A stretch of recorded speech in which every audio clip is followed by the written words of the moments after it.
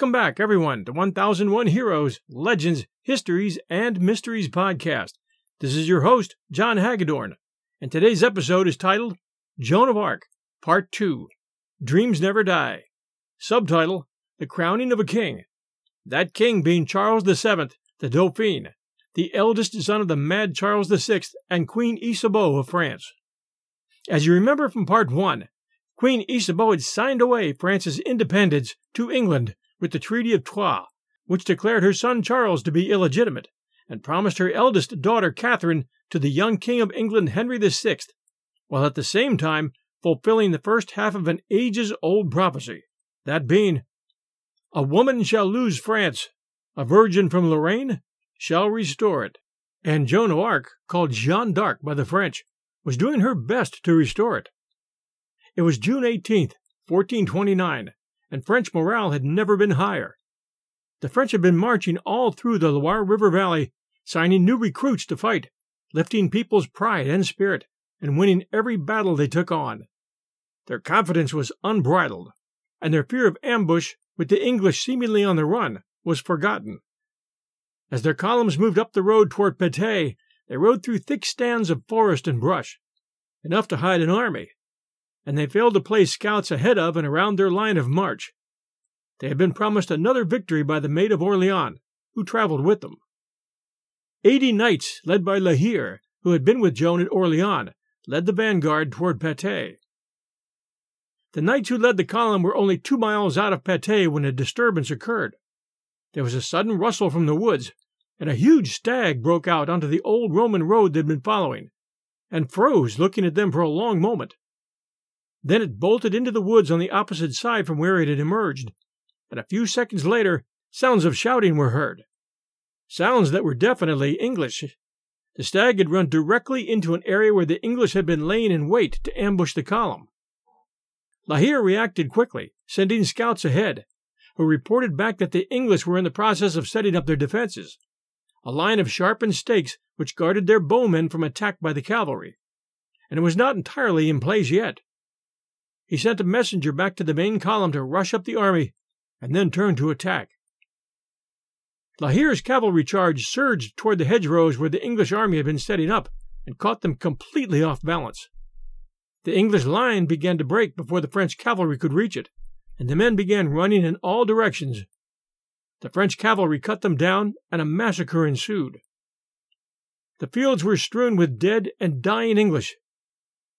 When Joan arrived, she was overcome with grief for the dead and the dying. She dismounted, kneeling down beside the nearest dying English soldier, cradled his head in her arms, and did her best to soothe him as he drew his last breath. 2,000 Englishmen died that day, while the French lost 100 men. To Joan, it was the curse that men had to die that made her mission so very difficult. She had begged the English to leave France before Orleans, but they had ignored her. She did not want war. She did not want carnage and death. Yet she couldn't change the minds of those who did want it. The march north through the Loire River Valley was aimed at Reims, which is where Charles was to be crowned, according to the voices that had directed her. And Charles was not doubting her vision now, if he ever had, with city after city throwing open their gates to them along the way. Charles was with the column, mounted on a large black charger, surrounded by Jeanne d'Arc and his closest knights and advisers. They stopped in Auxerre, which, although loyal to Burgundy, did not offer resistance, and provided supplies for the army. Next was Troyes, the city where his mother had signed away his country and his title. It was early one spring morning when Troyes came into view, and they sent out their entire garrison, which was only 500 men, to let Charles and the French army know that they intended to fight. Charles's forces outnumbered them 10-1, although they had no provisions themselves. Still, they decided to mount a siege, cutting off Troyes from all incoming supplies. As it turned out, fortune favored the French army with regard to provisions. That previous winter, a visiting friar had found his way to Troyes, carrying a message that the end of the world was at hand, and that Jesus was coming back that summer, and that the people of Troyes needed to make ready for his angelic host. So instead of planting the usual wheat crop, the farmers of Troyes and the surrounding area planted beans, which ripened much earlier than wheat crops. No army of angels descended upon Troyes, but it was an army, and a hungry one. The beans were just turning ripe when the army showed up. The siege had gone on for a week when Charles, thinking they were wasting their time here when this city should be bypassed, turned to Jeanne for advice. She advised him to stick it out and asked if she could order the building of outworks in the moat that surrounded the walled city. He granted it, and she could be seen by the sentries on the walls directing the construction. They were convinced that she was a witch and had supernatural powers. They could see that she had a plan, and they didn't like it. They asked for a parley, and soon agreed to discharge their fighting men and accept the French army.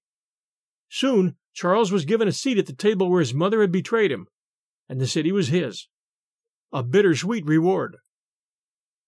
On July 17th, 1429, the peasant girl from the borders of Lorraine stood among the highest-ranking people of France and watched as Charles was anointed king in a lavish ceremony within the Reims Cathedral. Her heart was filled with joy at that moment because she had fulfilled her promise and her duty. Near her stood Jean Pasquerel, her confessor, always faithful to her and always protective of her. It was an elaborate ceremony. The vaulted ceilings and richly decorated walls gave a majestic overtone to the proceedings here in this cathedral. The place where the first king of France had been baptized by Saint Remy nearly 1,000 years ago, followed by every king of France until now. A royal sword was brought to knight the king, that sword later called the Sword of the Maid, and that sword having been lost to history sometime during the French Revolution. The king was awarded his golden scepter, his royal robes, his golden spurs and ring, and finally, the crown of France. Charles was Dauphin no longer. He was now Charles VII, King of France. Jeanne was standing near him throughout the ceremony, standing motionless, holding her battle-worn banner and smiling with pride for the new king. When the crown was placed on his head, she threw aside the banner and flung herself at his feet, crying, "Noble king!" Then, "Now is accomplished the will of God." As tears streamed down her cheeks, all who watched were driven to tears as well. It was impossible not to, considering what it had taken to get here, and knowing that the courage of the young girl in knight's armor was largely responsible for it. The king stayed in Reims for many weeks, accepting the advice of his council and deciding to negotiate with Philip of Burgundy, whose pro-English forces still held Paris and a large section of northern France. Jeanne was still being led by voices, and pleaded with Charles to lay siege to Paris now while the iron was hot, but he put her off, remaining suspicious of her judgment, and listening to the leaders that now surrounded him. This continued for months, with Charles ignoring her advice in order to carry on negotiations with Philip, who was stalling purposely in order to give himself time to fortify Paris. Meanwhile, Jeanne was assigned to lead the Duke of Alençon on a practically pointless march to free towns surrounding Reims. By August 26, 1429, Charles, after seeing that negotiations for the past 3 months with the Duke of Burgundy had been in vain, decided belatedly to attack Paris. Jeanne and the rest of the army had been moving toward Paris, where they captured a small village near the city and established a base of operations at La Chapelle. From there they sent small groups toward the city to gain intelligence as to the defenses which had been set up. What they saw was a newly fortified Paris, a walled city which had been nearly impregnable just months ago, and now was extremely well fortified on all sides. Charles' unwillingness to listen to her advice was going to prove costly. Today the chapel of Saint Genevieve still stands on the outskirts of Paris, and it was here, outside the walls of Paris then, that Jeanne went to pray for guidance. She left the next morning filled with determination to lead her army to victory. Charles arrived on September 7th, and Jeanne, along with the Duke of Alençon, gave the order to attack.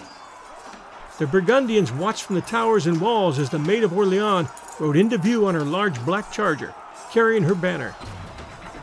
As with nearly all walled cities of that time, there was a moat surrounding the city, a river of water, in this case a river, designed for the purpose of slowing down a charge so that the bowmen could pick off all who tried to cross it, and to prevent or at least slow the movement of scaling ladders and equipment. Jeanne led the attack across the moat as cannons began to boom and leaden missiles began to rain down from the high walls upon Jeanne and her army. crossbows twanged, and men and horses screamed and fell, and the attackers launched grappling hooks in the process of trying to scale the walls.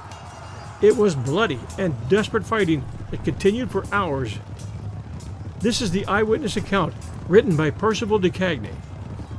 On Thursday, day of Our Lady, 8th day of the month of September, 1429, the Maid, the Duke of Alençon, the Marshals de Boussac and de Rais, with a great number of soldiers and archers, left at about 8 in the morning from La Chapelle, near Paris, in fine order, some to give battle, the others to support those who would make the assault.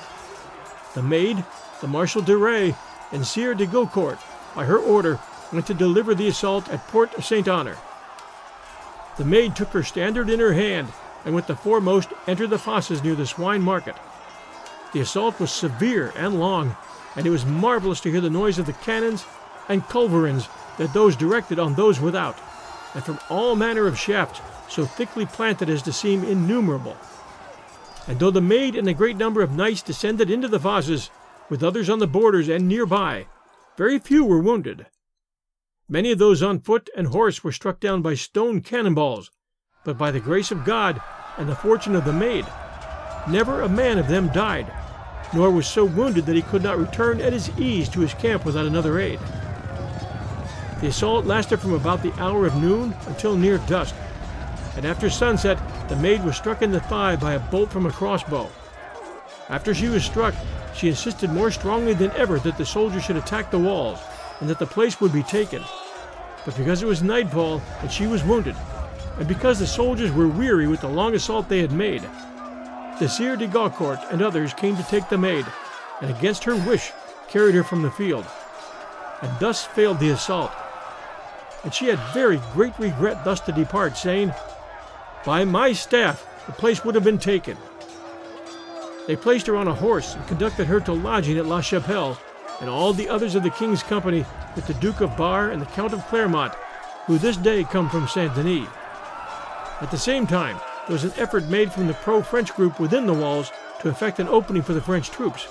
To this we add the eyewitness description of Clement de Falkenberg. On Thursday, September 8th, the feast of the Nativity of the Mother of God, the soldiers of Monsieur Charles de Valois assembled in great numbers near the walls of Paris and at the Port Saint-Honor, rather hoping by a popular tumult to oppress and injure the town and the inhabitants, than to succeed by force of arms. About 2 hours after noon, they began to make a semblance of an intention to assail the place.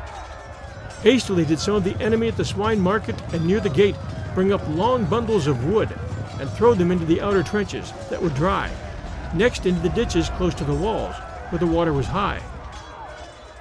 At this moment, the disaffected or bribed people in the town raised shouts throughout the whole place on either side of the bridges, yelling that all is lost, that the enemy has entered. Thereon all the people in the churches at Sermon were panic-stricken, and most of them fled to their houses and shut the doors. There was no other commotion. Those who were appointed to that duty stayed on guard on the walls and at the gates, and others, coming up, made strong and good opposition to the men of Charles de Valois, who remained in the outer fosse and without, at the swine market, till 10 or 11 o'clock, when they departed with loss, several of them being slain or wounded by gunshot and arrow shot. Among others, a woman called La Pucelle, who was one of the leaders for Charles de Valois, was wounded in the leg by an arrow. The plan of the leaders was rather to injure Paris by a commotion within than by armed assault, for had they been even 4 times more numerous than they were, they could not have taken the place either by storm or siege, for it was well supplied with food, and the townsfolk and garrison were perfectly at one in the resistance, as it was reported that Charles de Valois had given up the place to be sacked, ordered a massacre of men and women of all ranks, and would plough the site of a town of a Christian people, a thing not easily credible. The attack failed. The next day Jeanne was now lying in her bed with her wounded leg bound up, and told Charles that if he attacked this day, the city would be his. But Charles didn't take her advice, and called off the attack. The siege of Paris was considered a failure, and it would become the first defeat that France would suffer under Jeanne's command. Not that she hadn't fought bravely, or called the right shots. Charles had foolishly given the Duke of Burgundy way too much time to fortify Paris, and the attack on Paris lasted only 1 day, with no attempt at a siege. siege battles were not won in a day. One reason Charles backed out so soon may have been that he couldn't pay his troops, and he may have feared that once this became known, they would turn on him. The towns they had captured were only beginning to pay their dues, and Charles was now faced with having to dismiss a large part of his army. Winter was approaching, and Charles's thoughts had turned to other matters. His confidence in Joan was diminishing as the weeks and months passed, and his new responsibilities and challenges were rendering her a thing of the past. He was providing her with a very comfortable existence, a vast mansion with servants, and she was given the finest clothing and style of life that anyone could want. But it wasn't in her nature to live that way, and the voices still came to her telling her there was an enemy to defeat. Once healed, she did lead patrols out to capture bandits and conduct surveillance, but her role, as far as Charles was concerned, was now seen as that of an honored knight. Meanwhile, he had resumed negotiations with Burgundy. As winter passed into spring, Charles, having watched as Jeanne was becoming more and more depressed, agreed to let her join a small campaign whose purpose it was to capture small towns within Charles's territory that had not yet submitted to the king's authority. One of these towns was Saint-Pierre-le-Moutier. When Jeanne reached that town, along with her commander, her old friend Jean d'Aulon, it quickly put up a strong resistance. Jean's small army attacked, but it turned into a disaster. d'Aulon, along with many of his men, was wounded and called to retreat, and as he was leaving the field, he saw with horror that Joan had not heeded the order to retreat. Instead, she was fighting with just 6 knights against an army of defenders. He screamed out for her to retreat, but she yelled back, "I still have 50,000 men!" And she said it so loudly that many men under d'Aulon heard it and turned back to help her. d'Aulon immediately called them to support her. They rallied and renewed the attack, and Saint-Pierre-le-Moutier fell. Soon Charles was to find again that he could not trust the Duke of Burgundy. By the spring of 1430, the peace was gone, and Burgundian soldiers were marching once again on the cities outside of Paris, the most important being that of Compiègne. It was a small town and not well fortified, and it had pledged its loyalty to Charles VII. The Duke of Burgundy sent the town a letter demanding their loyalty. They rushed to prepare for war. Jeanne begged King Charles for the chance to lead an army to protect that city, but he refused, not willing to place his trust in her, even though she was the one responsible for getting France to where they were now. Frustrated, she gathered 200 loyal men and led them to Compiègne herself. The city was partially surrounded then by arriving Burgundian forces. She and her small army had to enter under cover of darkness in order to slip by the gathering enemy forces. She stayed in the city for 3 weeks, helping to prepare fortifications, and continuing to listen to the voices that were still telling her that the English and their French allies must be driven out of France. Jeanne worked on a plan with the city's commander, Guillaume de Flavy, to attack the Burgundian troops on the outside by leading a surprise attack that would put them to flight. And they launched the attack on May 24th in the mid-afternoon, with Jeanne riding tall with her banner on her charger and wearing a gold doublet that reflected the sun. She led a charge at full gallop toward the first of the enemy camps. But the English had somehow gotten word of her planned attack, and at the same time she was leading a charge on the enemy encampment, 6,000 English reinforcements were on their way toward her army, threatening to catch her men between the 2 English forces. Guillaume de Flavy and his men had been assigned to protect the raised road that led back to the walled city, so that a path of retreat, if needed, remained available. They watched helplessly as Jeanne led a cavalry charge which tore into the ranks of the Burgundians, leaving only her banner visible above the fracas, while cannons boomed from the city walls, sending hot metal into the ranks of the English. But now she found her army fighting 2 forces, the English and the Burgundians, and she was badly outnumbered. Her men began to fall back, some casting glances at the road that led back to the safety of the city, but she would have none of it. She called out that victory was sure. All they had to do was stay and fight. And they again crashed into the enemy, this time the Burgundian army. And this time they were victorious.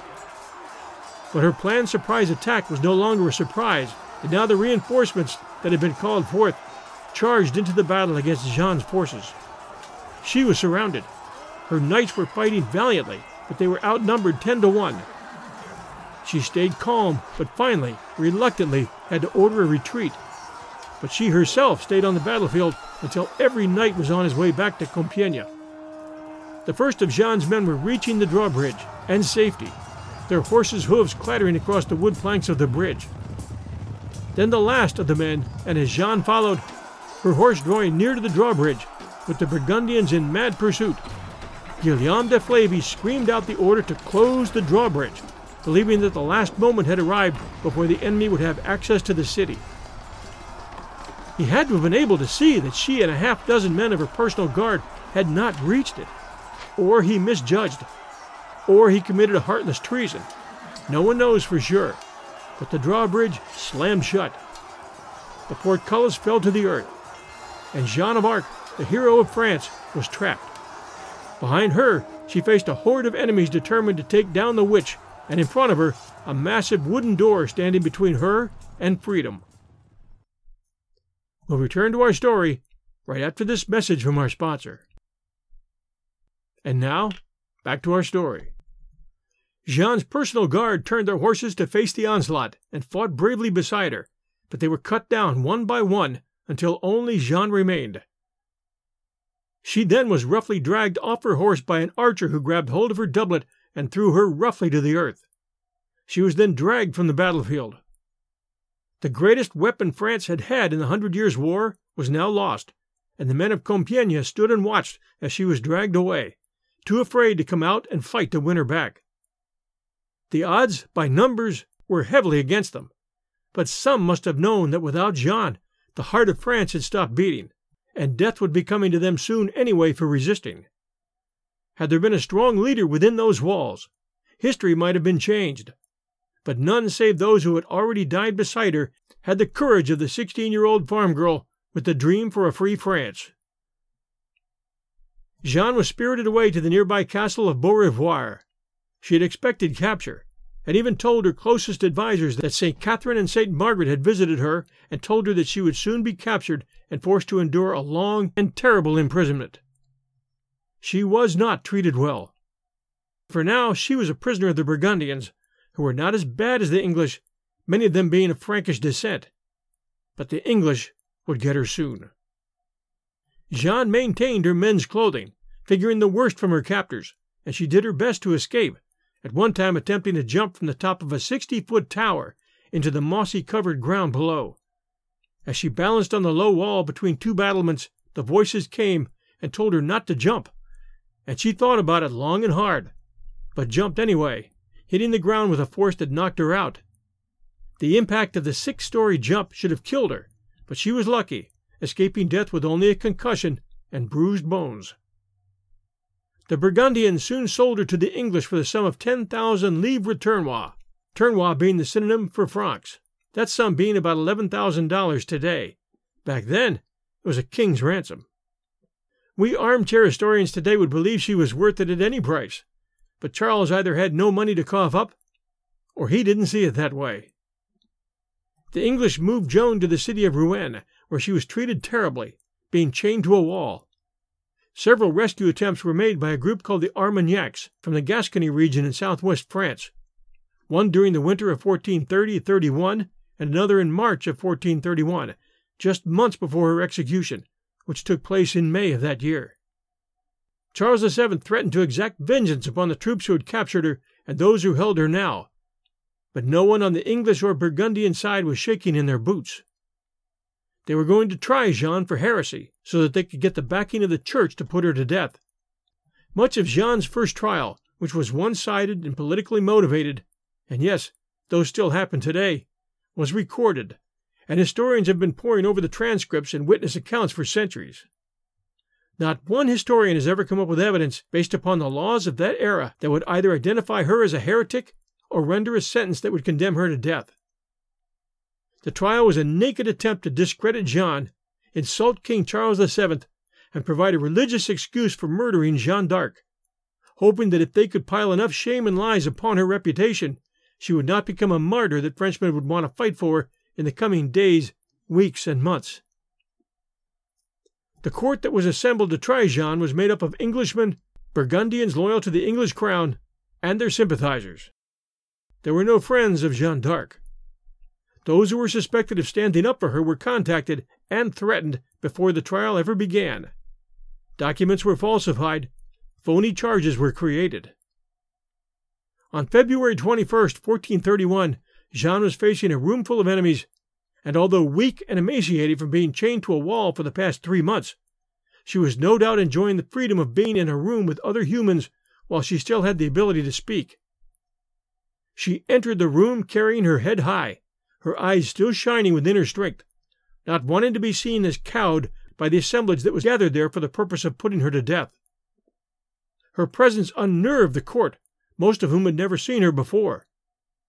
She gave the entire room a long glance with her penetrating eyes, watching the weak ones fidget and cross themselves in the presence of the maid, whom many of the less intelligent considered to be a witch with special powers. Among the crowd stood the Duke of Bedford and the Earl of Warwick, whose mighty armies she had bested, both smugly watching her, knowing her last days were near. Nicholas Bailey, a clerical notary whose honesty was not doubted, and who had interviewed dozens of witnesses trying to find something they could charge Jeanne with, and had failed, was watching as well. The Vice-Inquisitor of northern France, Jean Lemaitre, was also in the assemblage. He had loudly objected to the trial at the outset, and several eyewitnesses later said that he was forced to cooperate after his life was threatened. The Dominican friar Isambard de la Pierre also spoke up, and he was threatened with death. These threats and the domination of the trial by a secular government were violations of the church rules and undermined the right of the church to conduct heresy trials without secular interference. The notary had also registered Jeanne's complaint that she was entitled to some kind of defense. Of course, she was provided none. They had no grounds to try Jeanne for heresy, yet try her they did. The Bishop Pierre Couchon, an English partisan known to all but the uninformed as being loyal to England, and who would lead this trial as well as her later one, led with the first question. "Do you swear to tell the truth in answer to such questions as are put to you?" he asked. "I have no idea what you wish to examine me on," she answered, calmly, knowing that no reason for this trial even existed. "Perhaps you would ask such things that I would not be able to tell." She was setting the tone for the rest of the trial, and refusing to accept the oath. That first day they told her that if she tried to escape again from her prison, that she would be tried for heresy. They were looking for excuses. She was asked about the voices. She was told that the voices she heard had been a hallucination. They told her she was mentally ill, day after day, and the days wore on. This was not a trial. It was a long and grueling interrogation. They told her it was heresy to wear men's clothes, which she still wore in prison, in an effort to avoid being attacked. At one point she told her mostly Catholic inquisitors that the voices were speaking to her even now. "What do they tell you?" they questioned. "To be bold, and that God would help me," she answered. Theological questions were put to her to trip her up. One was, "Do you know if you are in the grace of God?" It was a trick question. If she answered yes, they would accuse her of being prideful. If she answered no, that would be a sin. She answered, quickly, "If I am not, may God place me there. If I am, may God so keep me." Her answers were inspired, and this bothered the English, as she was garnering respect in that courtroom, and that was the last thing the puppet masters wanted. They conducted the final weeks of Inquisition in prison. As the days wore on, Jeanne became more and more exhausted. Having nothing else, the court declared her guilty of wearing men's clothes, a heresy in those times, and they sentenced her to death. Jeanne soon found herself standing and listening to the Catholic bishop reading her sentence. "As the dog returns to his vomit," he read, "so you have returned to your errors and crimes." Tears poured down her cheeks. It was May 30th, 1431, and she was about to be burned at the stake. 800 English soldiers stood around her at this public execution, some shifting their feet nervously, not knowing what to expect from this young girl who some said had the powers of a witch. "We decree," the bishop continued, "that you are a relapsed heretic by your present sentence, which, seated in the tribunal, we utter and pronounce in this writing. We denounce you as a rotten member." His words droned on as John prayed quietly to herself, raising her hand to her chest to feel the tiny, hard shape of a little wooden cross that one of the English soldiers had made for her. The shape of the wood reassured her a little, allowing her to stand quietly and listen to the garbage that continued to pour out of the mouth of the bishop. The voices were still now. They had always known this day would come. To what purpose? For what purpose had they chosen her? She was followed closely by Martin Ladvenu, her confessor, who carried a crucifix from the local church, which she had begged him to bring so that she could gaze upon the face of her beloved Jesus. She wept now constantly as she was bound to the stake, but she did not beg for mercy. As the flames rose, she begged Martin to lift the crucifix higher, and he did so. She at last screamed Jesus 3 times. Then one last time. Many of the soldiers and the onlookers cried openly. She had told Friar Martin that her death would not be the end of the story. She believed that she would be singing and dancing with God. In the years following her death, Charles VII would continue to rule over France, and he became an able and just king. England was forced to give up his hold on much of France, having lost the 100 Years' War, and been forced to pull its forces from France. King Charles created one of the first standing armies in history. This was the beginning of the end for privately funded armies, for knights, and for the age of chivalry. It was also the beginning of France as we know it today, a free country. Jeanne d'Arc's name, as well as her English name, Joan of Arc, remained on every pair of lips in the kingdom that she had freed, and no one has ever denied that her leadership and courage was the reason France is still France, and not some English territory. In 1452, Jeanne's mother requested a retrial, knowing full well that laws of the church and state had been broken by evil men, some who wore religious robes, some who had not, and Pope Calixtus III agreed to her request. Jeanne d'Arc's name was cleared in 1456, and Pierre Couchon, the man who had ruled over her trial, was declared guilty of heresy himself for persecuting her due to his political agenda. Through the centuries, statues and memorials sprang up throughout France, and multiple books and movies were made about her. The great American novelist Mark Twain even did a biography on her, and we'll cover that one day soon right here at 1001 Heroes. Jeanne was officially canonized in 1909, 497 years after she was born. She became Saint Joan, the patron saint of France, and a feast day and holiday were dedicated to her in her name. And when you think about her and what she sacrificed, and the courage that she showed right up to the end, you can't help but know that here was a person we can all look up to for inspiration. Without her faith and her courage, there would be no independent France. And we Americans know well that without the support of the French fleet at Yorktown, America might well have lasted much longer as an English colony. Without Francis Lafayette, George Washington might not have gotten the support of France. Without the free-thinking French philosopher Montesquieu and his belief in the separation of powers, Thomas Jefferson's inspiration to write one of the most stirring freedom documents in history, as well as the combined philosophies that went into the creation of the U.S. Constitution, America might not be the free country it is today, and much of the world would look quite different. Thanks for joining us at 1001 Heroes, Legends, Histories, and Mysteries podcast. We're actively seeking support right now at Patreon, and we're asking you to help us. For about the cost of a cup of blended coffee every month, you can help us to move forward. I do this podcast, in fact, a whole network of story podcasts, alone, and this is my full-time work. Many of my competitors have full-time staffs, writers, research people, audio people, marketing people, hosts, and readers. But I wear all those hats here. Sponsors help, but so do individuals like you who appreciate the good shows we're putting out every week and all that it takes to produce them. I know that it's easy to turn a blind eye to requests like this, and that we all have a lot of things to think of and do without pledging a lot of causes. But what we do here provides nourishment to the brain. It teaches, it makes you think, and it entertains, all in one. And you only have to sign on to Patreon once, and your donation is set for every month. We can be found at patreon.com, that's Patreon.com,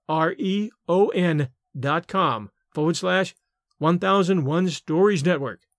That's patreon.com/1001 Stories Network. And your support will be greatly appreciated. Send us a little love every month, and we'll do our best to return it every week through our shows. We'll leave a link in the show notes for you as well. This is your host, John Hagedorn. Thanks so much for being with us, and thanks so much for staying with 1001 through these years and enjoying all these adventures with me. We'll return next Sunday night at 8 p.m. Eastern, just like we always do, with a brand new episode. Maybe Mark Twain's biography on Joan of Arc. Everyone stay safe, and we'll be back soon.